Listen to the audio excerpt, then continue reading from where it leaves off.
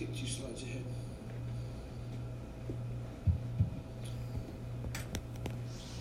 So look at what he says in the next verse. He said, first of all, the gospel was the power of God to salvation to everyone who believes, from faith to faith. It is written, the just shall live by faith. Now, what did the word gospel mean again? Good news, right?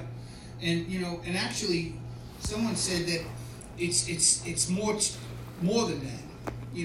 It's good news is a very loose, light translation of it. It really means something that's extraordinary or too good to be true news type of a thing. I mean, it's super good news. Best news ever. But now he's saying, and remember, he said he's ready to preach the gospel to you who are at Rome, you Christians. We think, well, I thought the unbeliever needs to hear the gospel. Yeah, they do. But Christians need to hear the gospel. Why? So as much as is in them, they can give it. And why was Paul so eager to come to Rome and preach to the Christians at Rome? And he says, so you see this is connected here? The wrath of God is being revealed from heaven. First of all, I want to point out that it didn't say it's being revealed by the church. Right? We're gonna tell it's gonna I don't really believe that God wants you to go out and beat people over the head and tell them what sinners they are. Preach the gospel to the world. Good news! You're going to spend eternity in the lake of fire. Isn't that wonderful? That's not good news.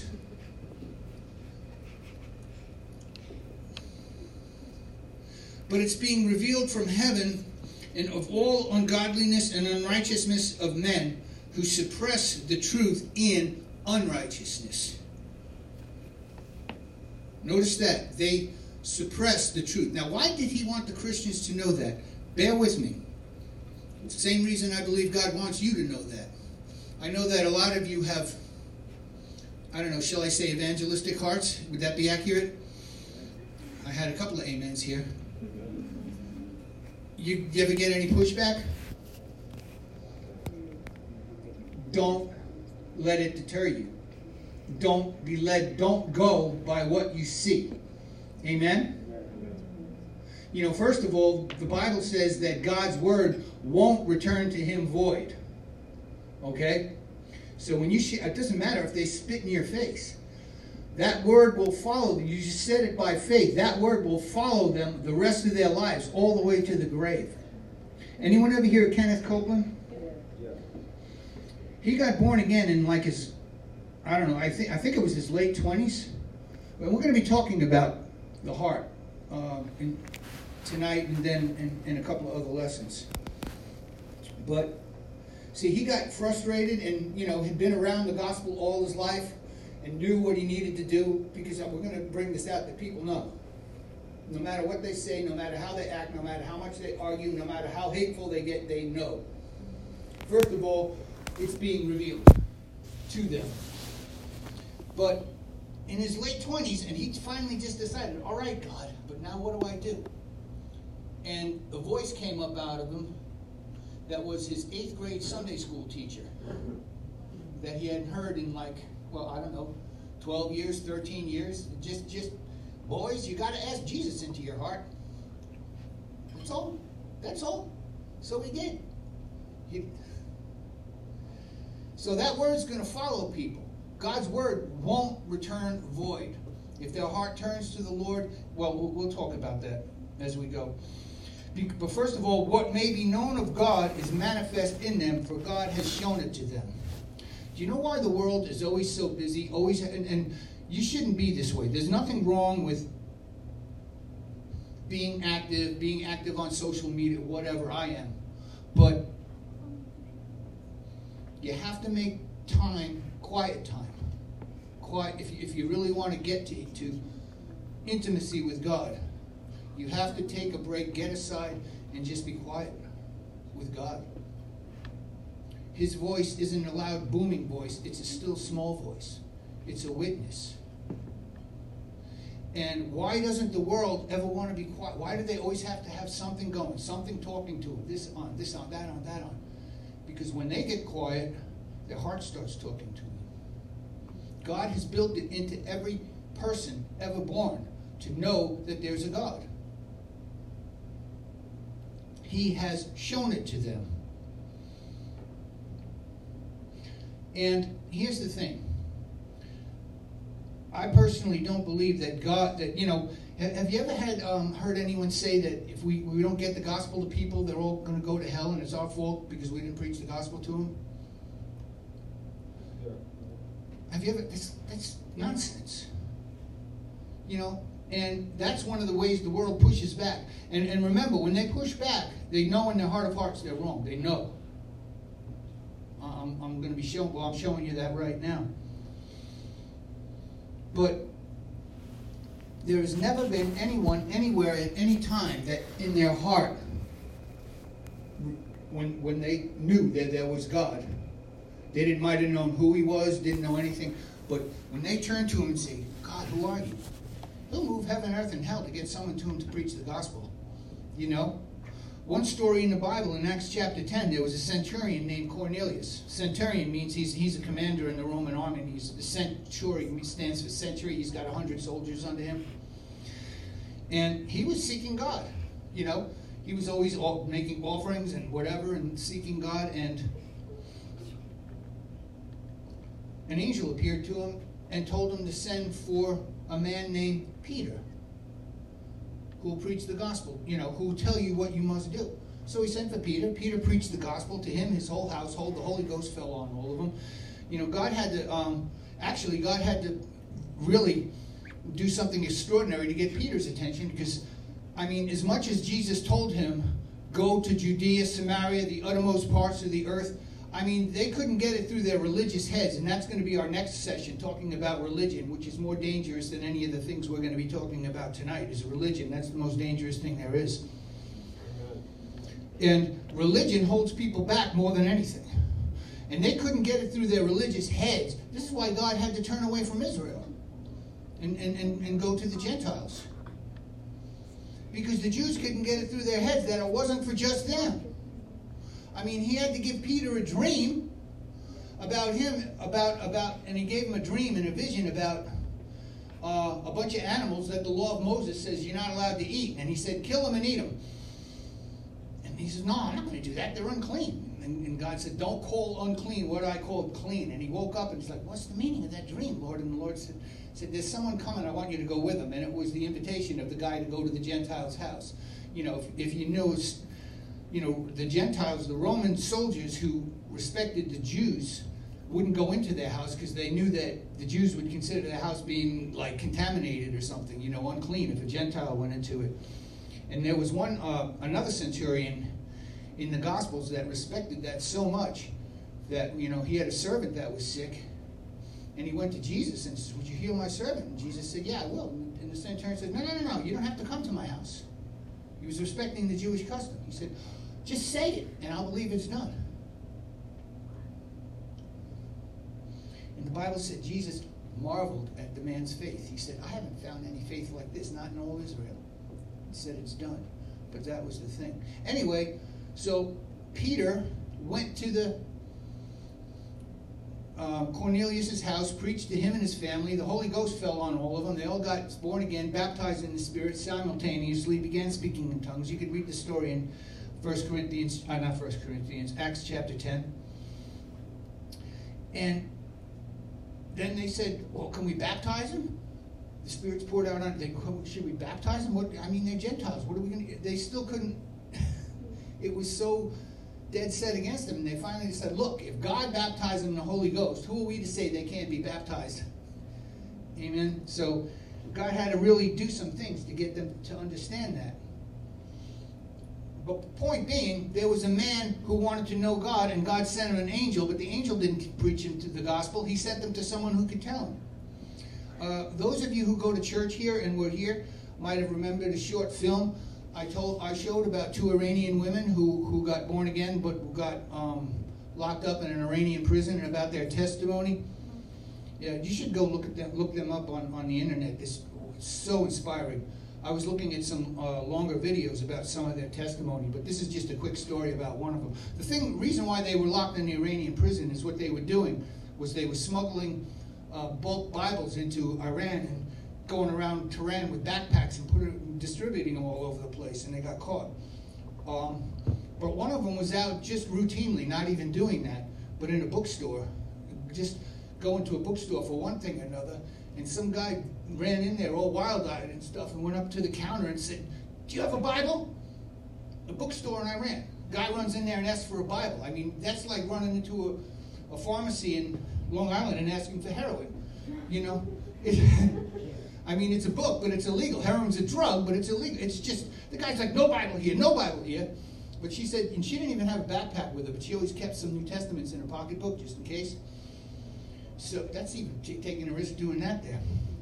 So she said, "I got you covered."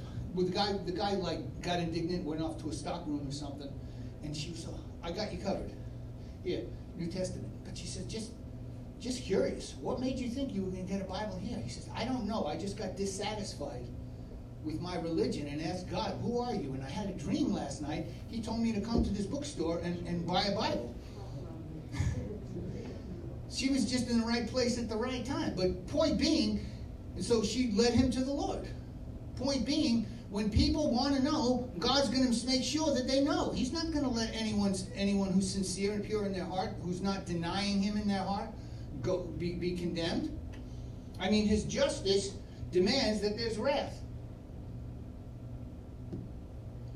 So, again, but it says, what may be known of God is manifest in them, for God has shown it to them. The last part of that verse in the Amplified Bible reads like this: God has revealed it to their inner consciousness.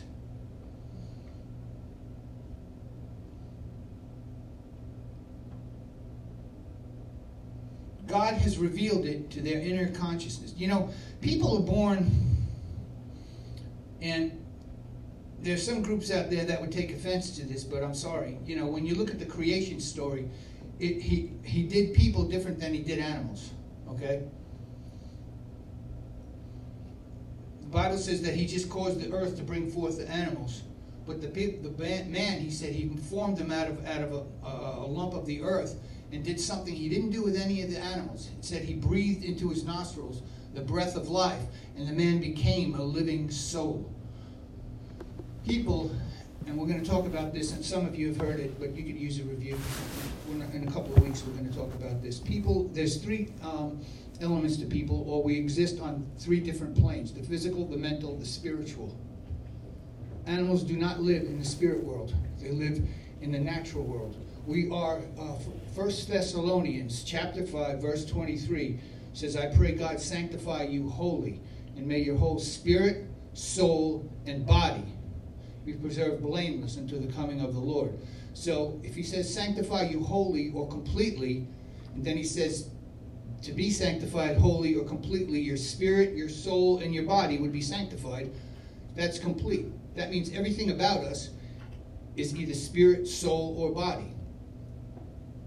We are spirits.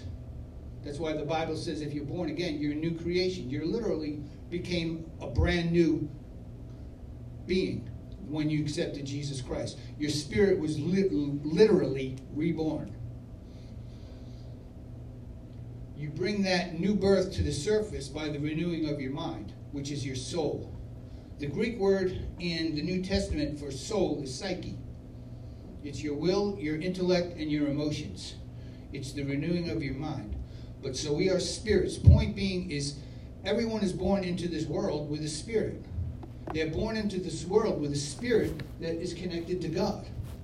Little babies are connected to God. They don't have to be born again.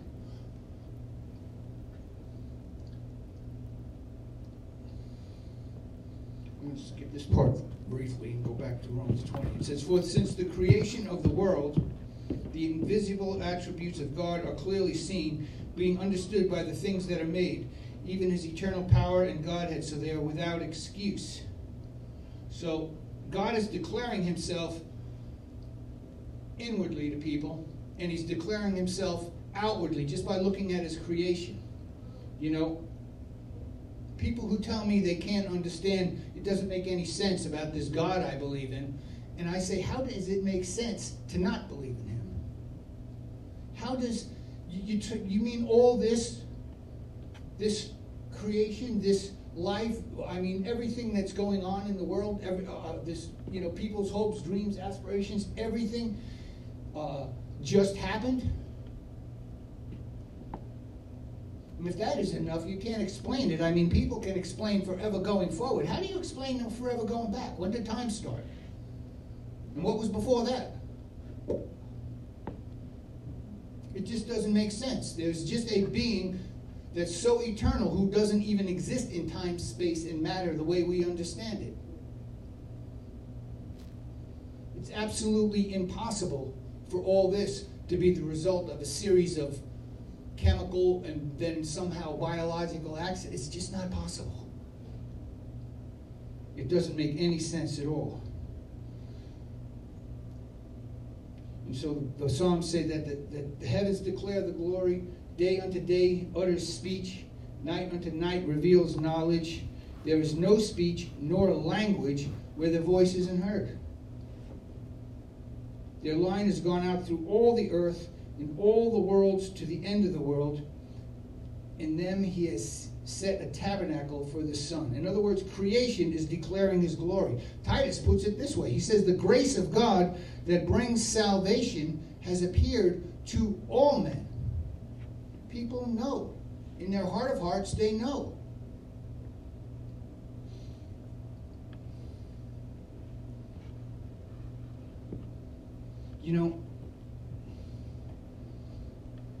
Part of why I believe God didn't want me to skip over this was because of the times that we're living in now. There's a scripture in Isaiah that I've been believing and hoping that he was talking about my generation. It's Isaiah chapter 60. That talked about a generation where God's light was going to be shining on them and his glory was going to be seen upon them in a time when the whole world was, the Bible said, was going to be in darkness, and deep darkness was going to cover the people. And it is. And every year, every month, it looks darker out there,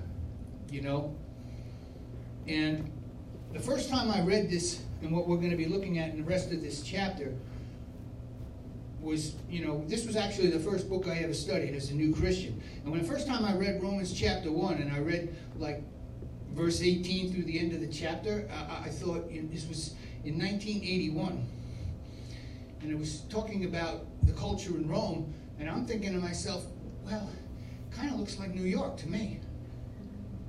I was spending a lot of time in the city back then, and it was like, boy, really decadent. And things are dark right now in our world, outside the kingdom. They should be getting darker in the kingdom. And we need to understand something about grace. Well, let's just look at the next verse first. The grace of God that brings salvation has appeared to all men. What does it do? Sorry about this. I keep losing my connection.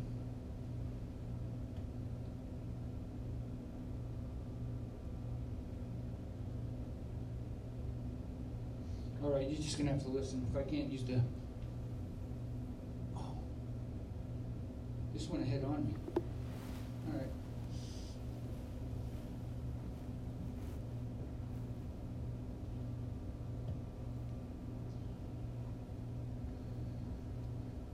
Anyway, it says it's teaching us something. God's grace doesn't just deliver you, and it doesn't just enable you, it teaches you.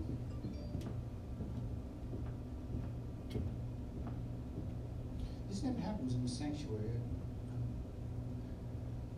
The internet back here must be weaker, the Wi-Fi.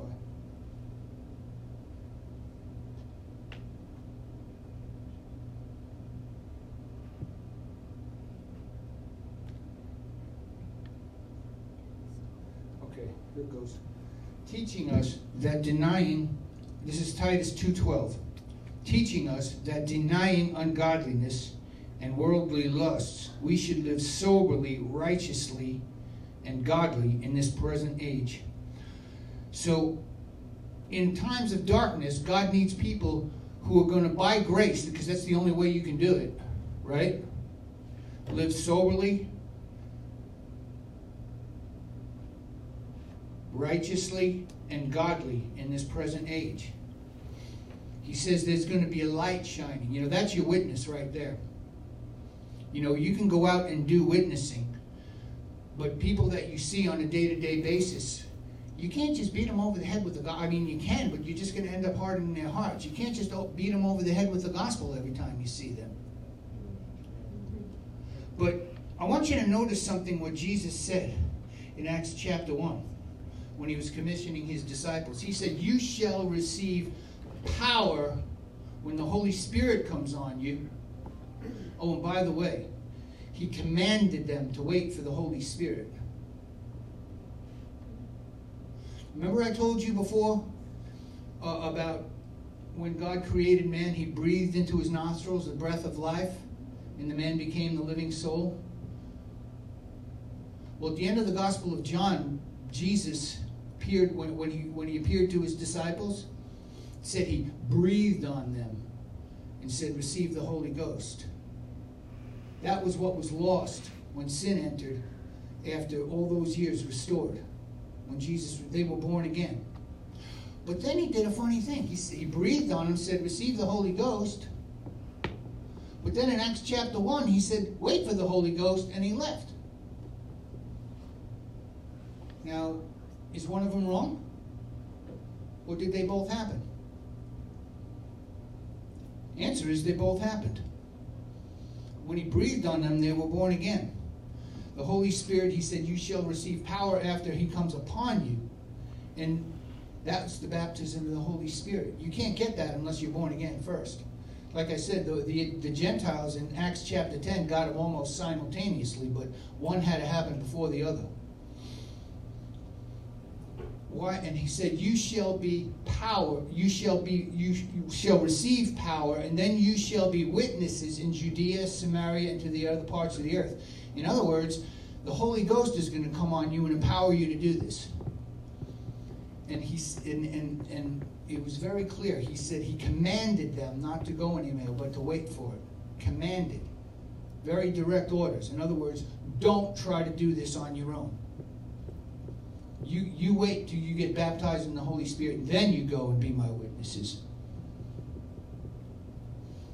So, point being, in a dark world, they need to see the light. And when you're out there and people you're around day-to-day basis and you can't beat them over the head with the gospel, you can just be the gospel by the way you carry yourself. You shall be my witnesses. Oh my goodness, it's getting late. All right. Romans 21. When it said that although they knew God, listen carefully. I wish it was up on the screen. When they knew God, that one, it was stuck on that one. Okay. Although they knew, did you notice that? Although they knew God. You know, there comes a time in everybody's life, if they turned from God, they did it on purpose. They didn't want to know. They chose not to glorify him as God. They weren't thankful and became futile, vain in their thoughts. You know, the thoughts in the world, well, we're going to be talking about that. To me, they're just, if I didn't understand this, it would absolutely confuse me like nobody's business. How the world is today, the way they think. What? Why? I mean, they're really that messed up? And the answer is yes. Because their futile thoughts are dark. Why? Because they don't want truth. Do you understand that? I think it was Johnny Cash who said it. Anyone who's really looking for truth is going to find Jesus. Anybody, anywhere, they're going to find him. You can't have truth be what you want it to be, though. Sometimes it's very inconvenient. Amen? Remember, what's the truth? I mean, someone once asked Dietrich Bonhoeffer, how could a church allow someone like Hitler to rise up and take over Germany? And he said, because they're preaching cheap grace from the pulpits. We just found out what grace was. It was what grace does. If it doesn't teach you to deny ungodliness and live soberly and righteously, it isn't grace. It's something else.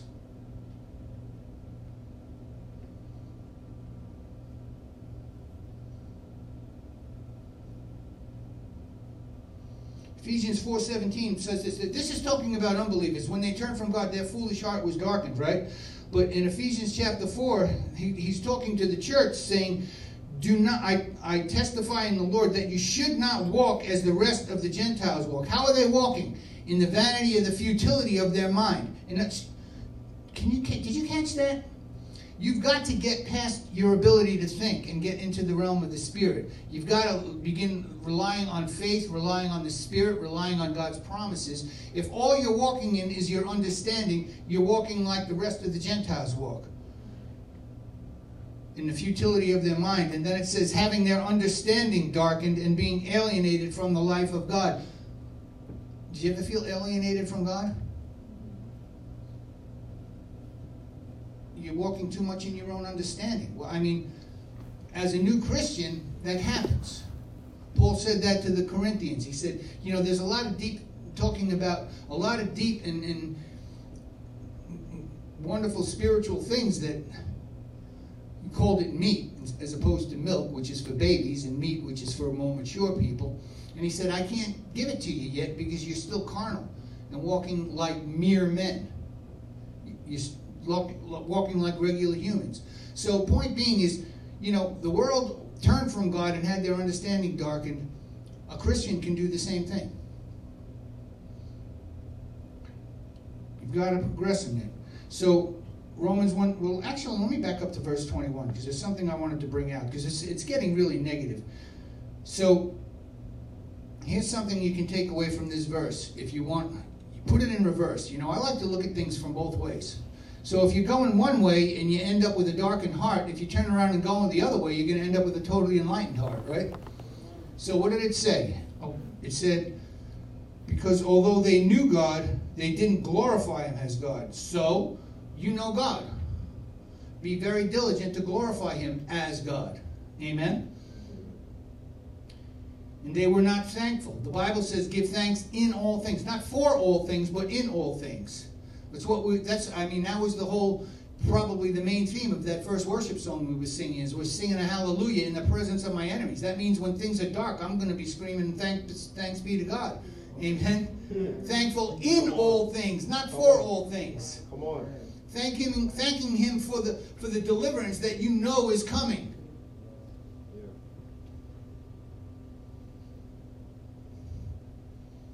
And then your wise heart will be enlightened. Amen? Take it in reverse. Simple, right? So in verse 22 it says, professing to be wise, they became fools. Well, the fool has said in his heart, this is what the Bible says in a couple of places in the Old Testament. The fool says in his heart, there is no God. And they changed the glory of the incorruptible God into an image made like unto corruptible man, birds, four-footed animals, and creeping things. Therefore God gave them up. Now, we're going to be talking later on about spiritual laws. This isn't God getting fed up with people, but remember last time I told you God will not violate your will? He will not force Himself on you. If you want to walk away from Him, He will give you up. He will respect your choice. Break His heart. I mean, I've had people walk away from me that I broke my heart, but I had to respect their choice. See, I can't possess anybody,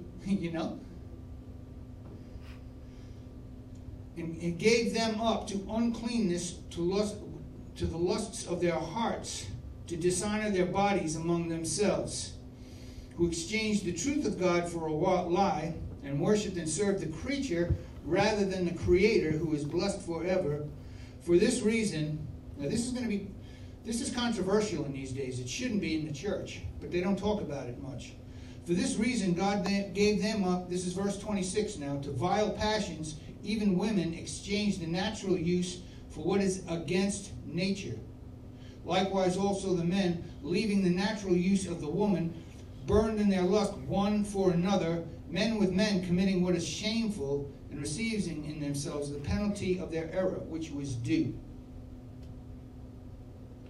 So, he's calling same-sex attraction a result of a darkened heart. A result of walking away from God. And, if you're paying attention out there, for saying this, for saying what God plainly says it is. It's not, I mean, to me, it's just common sense. It's quiet in here. It's just quiet. It's, I mean, casual observation. Can't you see that's not what that's made for? I mean, you don't even have to believe in God. It's just nature. And there's something wrong. It's not right. And actually it's worse than in Rome now. We talked about this before. You got men claiming to be women and women claiming to be men. I mean, this is gross darkness. Yes. Gross darkness. I mean, and you know, this is going to I don't want it to, but it's most likely going to fly under the radar. But I mean, you know, imagine if this was one of these podcasts that got like hundreds of thousands of views or something like that. They would jerk this off of their platforms so fast our heads would spin. But it's truth. Truth doesn't negotiate. Truth is truth. People who don't love truth, according to 2 Thessalonians chapter 2, will receive strong delusion to believe a lie. And it's ridiculous now. You know, you say, "Hi, Neil. My name is Neil. I'm a man. What are you?" "Well, I'm a cat."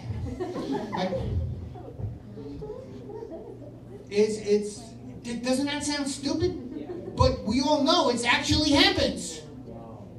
It's gross darkness. And here's the thing. I mean, don't count my generation out. Yeah, we're still breathing. But if we don't wake up, we're going to kick this thing over to you guys, and you guys are going to have to live in it. And you got to understand this. And you've got to be confident in where you are. They know. They know they're wrong. Now, I have to bring out, are you guys okay? Can I?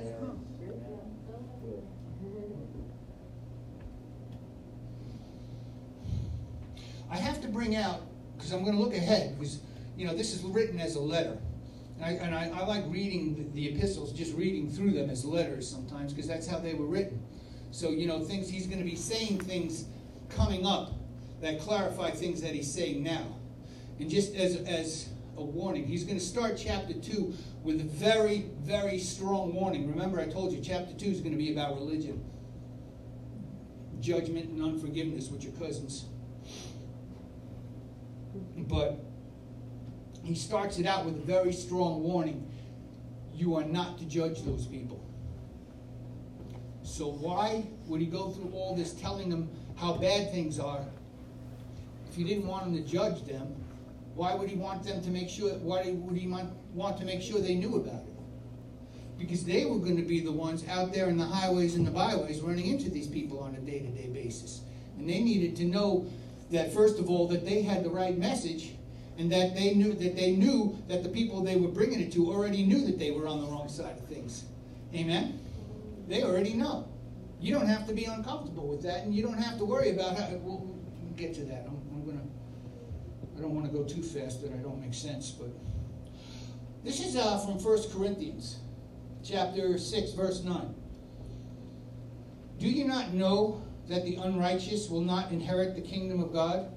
Do not be deceived, neither fornicators, idolaters. Fornicators is sex outside of marriage, premarital sex, extramarital sex. Idolaters, adulterers, homosexuals or sodomites, thieves, covetous, drunkards, nor revilers, nor extorters, nor will inherit the kingdom of God. Nice list, right? But watch this now, verse 11. Such were some of you. In other words, you were that, now you're not. This might be profound to you to hear it. But you were sanctified, you were justified in the name of the Lord Jesus and by the Spirit of God. Remember what I just said about taking the time to read the epistles? How many remember what I just read from chapter 3? Why he couldn't feed them meat. He couldn't write them about the deeper things of God. He had to just keep giving them milk. Why? Because they were carnal, they were babies, and acting like mere men. Now wait a minute. People who are acting like mere men used to be the list of all these, niceties I just read. But you can't overcome those things without the power of the Spirit. Here's my point. They had to have, of necessity, had to have still been struggling with those things. Right? I mean, that's the whole point. That's the whole point why we need the gospel, because we cannot break the power of sin over our lives in our own strength. And yet Paul said, you used to be that. You used to be a homosexual. You're not yet, you just don't know it. You're not anymore, you just don't know it yet. The moment you got born again, you weren't that anymore. You were a new creation in Christ. You had to grow in what you became now. There's no such thing as a gay Christian. Is that controversial? Think about it, though. Let that sink in. Anyone here still a sinner? You're not. How can you be a sinner and be the righteousness of God at the same time? Anyone here still sin? No one? I'm the only one? Oh, man. You guys ought to come and take this from me. You need to teach me.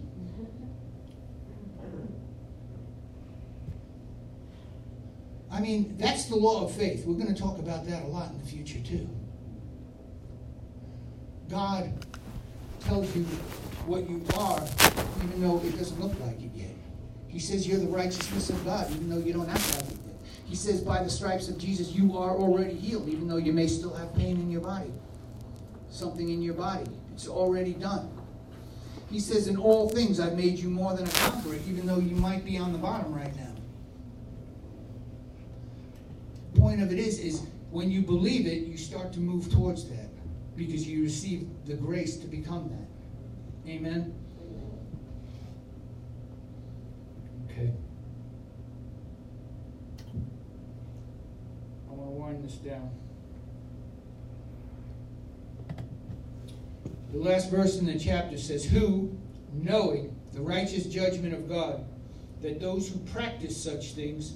Now, he just goes through after, and I skipped a couple of verses in Romans, but pretty much it was a similar list to what I just read in 1 Corinthians.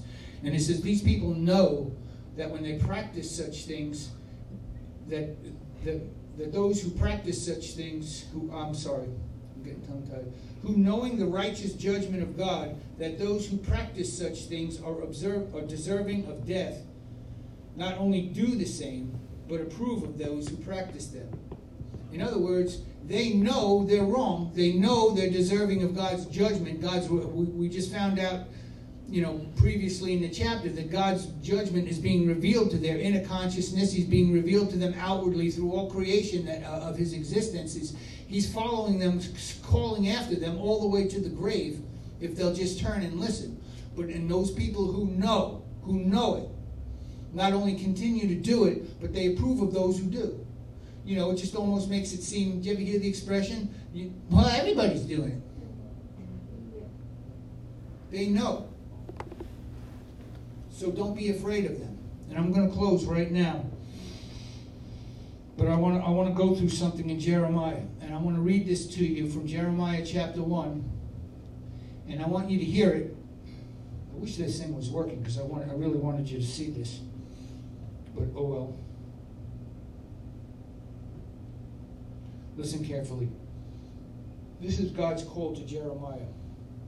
Before I formed you in the womb, I knew you. Imagine this as God speaking to you directly. Before I formed you in the womb, I knew you. Before you were born, I sanctified you. I called you and I put the words out and left them blank here. I called you a blank to the blank. And I put that out, I left those blank, because I want the Holy Spirit. Oh, it's there, it's working. How do you like that? Oh, someone's doing it. Thank you. Because I want the Holy Spirit in time to fill those blanks in for you. He told Jeremiah, I've made you a prophet to the nations. We're not all called to a prophet to the nations, but we are all called to we are all called to something, somewhere, to somebody, someplace, at some time. We are all called. Before you were even born, before you were even formed, God knew you. Actually, He knew you before that. He knew you before the foundation of the world. He knew. Romans chapter 8, so it says, who he foreknew, he predestined. Everybody who's ever going to come and turn to him, God knew it all along. Doesn't mean he made it happen, but he knew it was going to happen. And he laid out a plan for you. He laid out a calling for you. I formed you, I knew you before you were born, I sanctified you, and I ordained you to be something to somebody somewhere. We're all sent somebody somewhere. Next verse. Then I said, Ah, Lord God, behold, I cannot speak, for I am a youth. You ever feel that way? Well, this is what God has to say to that. Next verse. Do not, I skipped the verse. Do not say I am a youth, for you go to all whom I send you, and whatever I command you shall speak, as much as is in you. You are not just a youth. You are a spirit-filled, baptized in the Holy Ghost, sent ambassador of the kingdom of God. In the very next verse, and this I'm going to close with. Do not be afraid of their faces. It doesn't matter. You know, Jeremiah got a lot of persecution because his ministry was Israel's last chance before captivity fell. And he did not have a popular message. Judgment is coming. You guys better repent. You guys better quit sacrificing the idols. You better quit doing this. Your message may not be popular. People don't want to hear the good news. Jesus said in John 3:18 that this is the condemnation, that men love darkness rather than the light. But, you have to go to who God sends you and speak what he commands you. Don't be afraid of their faces. Don't be moved by how they lash back at you. Why? Because in their heart of hearts, they know they're wrong. Stephen preached this amazing message in Acts chapter 7. And this is how bad people want to embrace the darkness. And this was how dangerous religion is. He was preaching this message. He was so anointed that his face was glowing like an angel's. And the Bible said that the people who heard him were cut to their heart. And they put their fingers in their ears and they rushed on him and stoned him to death. They didn't want truth. But why are you going to do that unless you know? You know you're wrong. Don't be afraid of their faces. They know they're wrong. And what you say, you don't have to see the result. It's going to follow them to the grave. But this is a dark generation that we have to live in. I don't know. Are you guys up for warfare? I heard a lot of prophets saying that this revival, that there was a revival in the 70s that they called the Lamb. And they were saying that this one's going to be the Lion. God's going to need warriors in this generation. Spiritual warriors. Warriors with compassion. Warriors who aren't afraid and aren't ashamed. Amen? Lord, I just thank you and praise you for this opportunity to speak your word. And I thank you for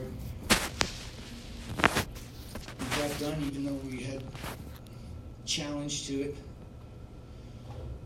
Amen. It's good seed planted on good ground. In Jesus' name. Amen.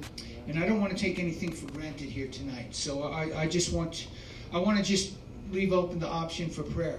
I talked about you're probably all born again. Maybe you're not. I don't want to leave anything for granted. Take anything for granted. So if something touched your heart tonight and you really haven't made that decision yet, please come up and let me pray with you. If you haven't received the baptism of the Holy Ghost yet, that's power to be a witness. Let me pray for you for that. And plus, the Bible says in James chapter 5, verse 14, is there any sick among you? Let them call for the elders of the church. Well, I am an elder of the church here. And let them pray over them, anointing them with oil in the name of the Lord. And the Bible says the prayer of faith will heal the sick. So I'm here for that, okay? And please take advantage of those things. And till that, God bless you, and we'll see you next time.